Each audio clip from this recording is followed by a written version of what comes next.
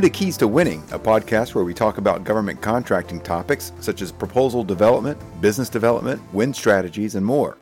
Keys to Winning, produced by AOC Key Solutions, a leading bid and proposal development firm, gives you a chance to learn from leaders and experts in their fields.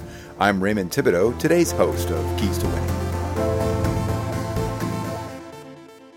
Key Solutions proposal specialist Ben Bertunik has led study groups to help proposal professionals take their APMP certification test. That's the Association of Proposal Management Professionals.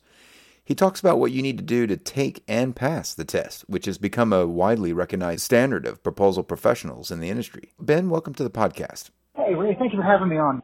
The APMP certifications, the foundation and practitioner levels, are an indicator of quality for us consultant types. In our line of work, the level of experience, knowledge, and talent is all over the board, so that companies hiring consultants to help them develop proposals play a kind of consultant roulette.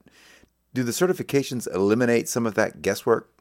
I would say they do, because for the simple reason that when they go to pick someone, if the person is APMP certified, then they know firsthand that the person has taken the time to do the work and understand the industry, and the most common pitfalls become common knowledge to that person, so they know what to watch out for. That will eliminate a lot of misunderstandings. That will also unify the communication nomenclature that people use, so when someone says pink team, they know what pink team means to everybody. This will also demonstrate that person has been vetted by an industry-recognized body. I mean, really, if you look at like law or engineering, a lot of the terminology is unique to those industries because it's sort of a shared language within that industry. It always kind of surprises me that in our line of work, not a big percentage of people have these certifications, which for the proposal development related industry is kind of one of the few credentials. So obviously it's no bar to entry, but why is it important to have it? Well, it's important for two reasons. One, it sets you apart and shows that, like I mentioned earlier, it shows that you can do the work, you do understand the industry, and you have followed a regimented set of guidelines.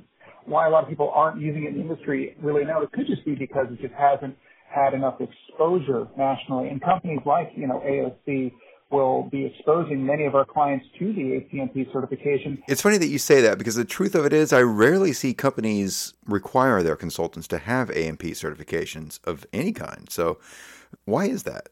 Well, way back when I first started consulting and back when I was at IBM, I remember that a lot of companies, like I think McDonnell Douglas and McDonnell Bradley and IBM were three of the bigger accounts that I'd worked with, and even CDW, they all had their own internal way of doing things and their own internal training system and nomenclature and gate reviews. And because of that, they just didn't feel the need to send people to APMP. So it could be that the larger companies don't see the value, and until they adopt it wholesale, it's not going to be widely recognized or widely dispersed across the industry, which is another good thing for us, because that's a further differentiator for us as consultants within AOC and within other companies where people have this certification, that they can now make themselves stand apart and show, hey, look, we're certified. We do this better than anybody else because we took the time to review the material, study the test, and put in the hours necessary to qualify for the certification. How would you describe the test? What is it focused on? The primary focus of the test is really understanding the terminology and understanding really how things work. Maybe 60% of the test is just terminology based, meaning knowing what a pacing means, knowing what a gate review means, and knowing, the difference in a black hat versus a SWOT analysis. And then the rest of it is really based around executing those things within industry and using them to their best application. Now, that being said, I would suggest that if someone is going to study for the test, the very first thing you should do is read through the study guide at least once, just a quick scan of it, and then they take the time to actually bold every single term you should know. I would recommend looking up every single one of those terms.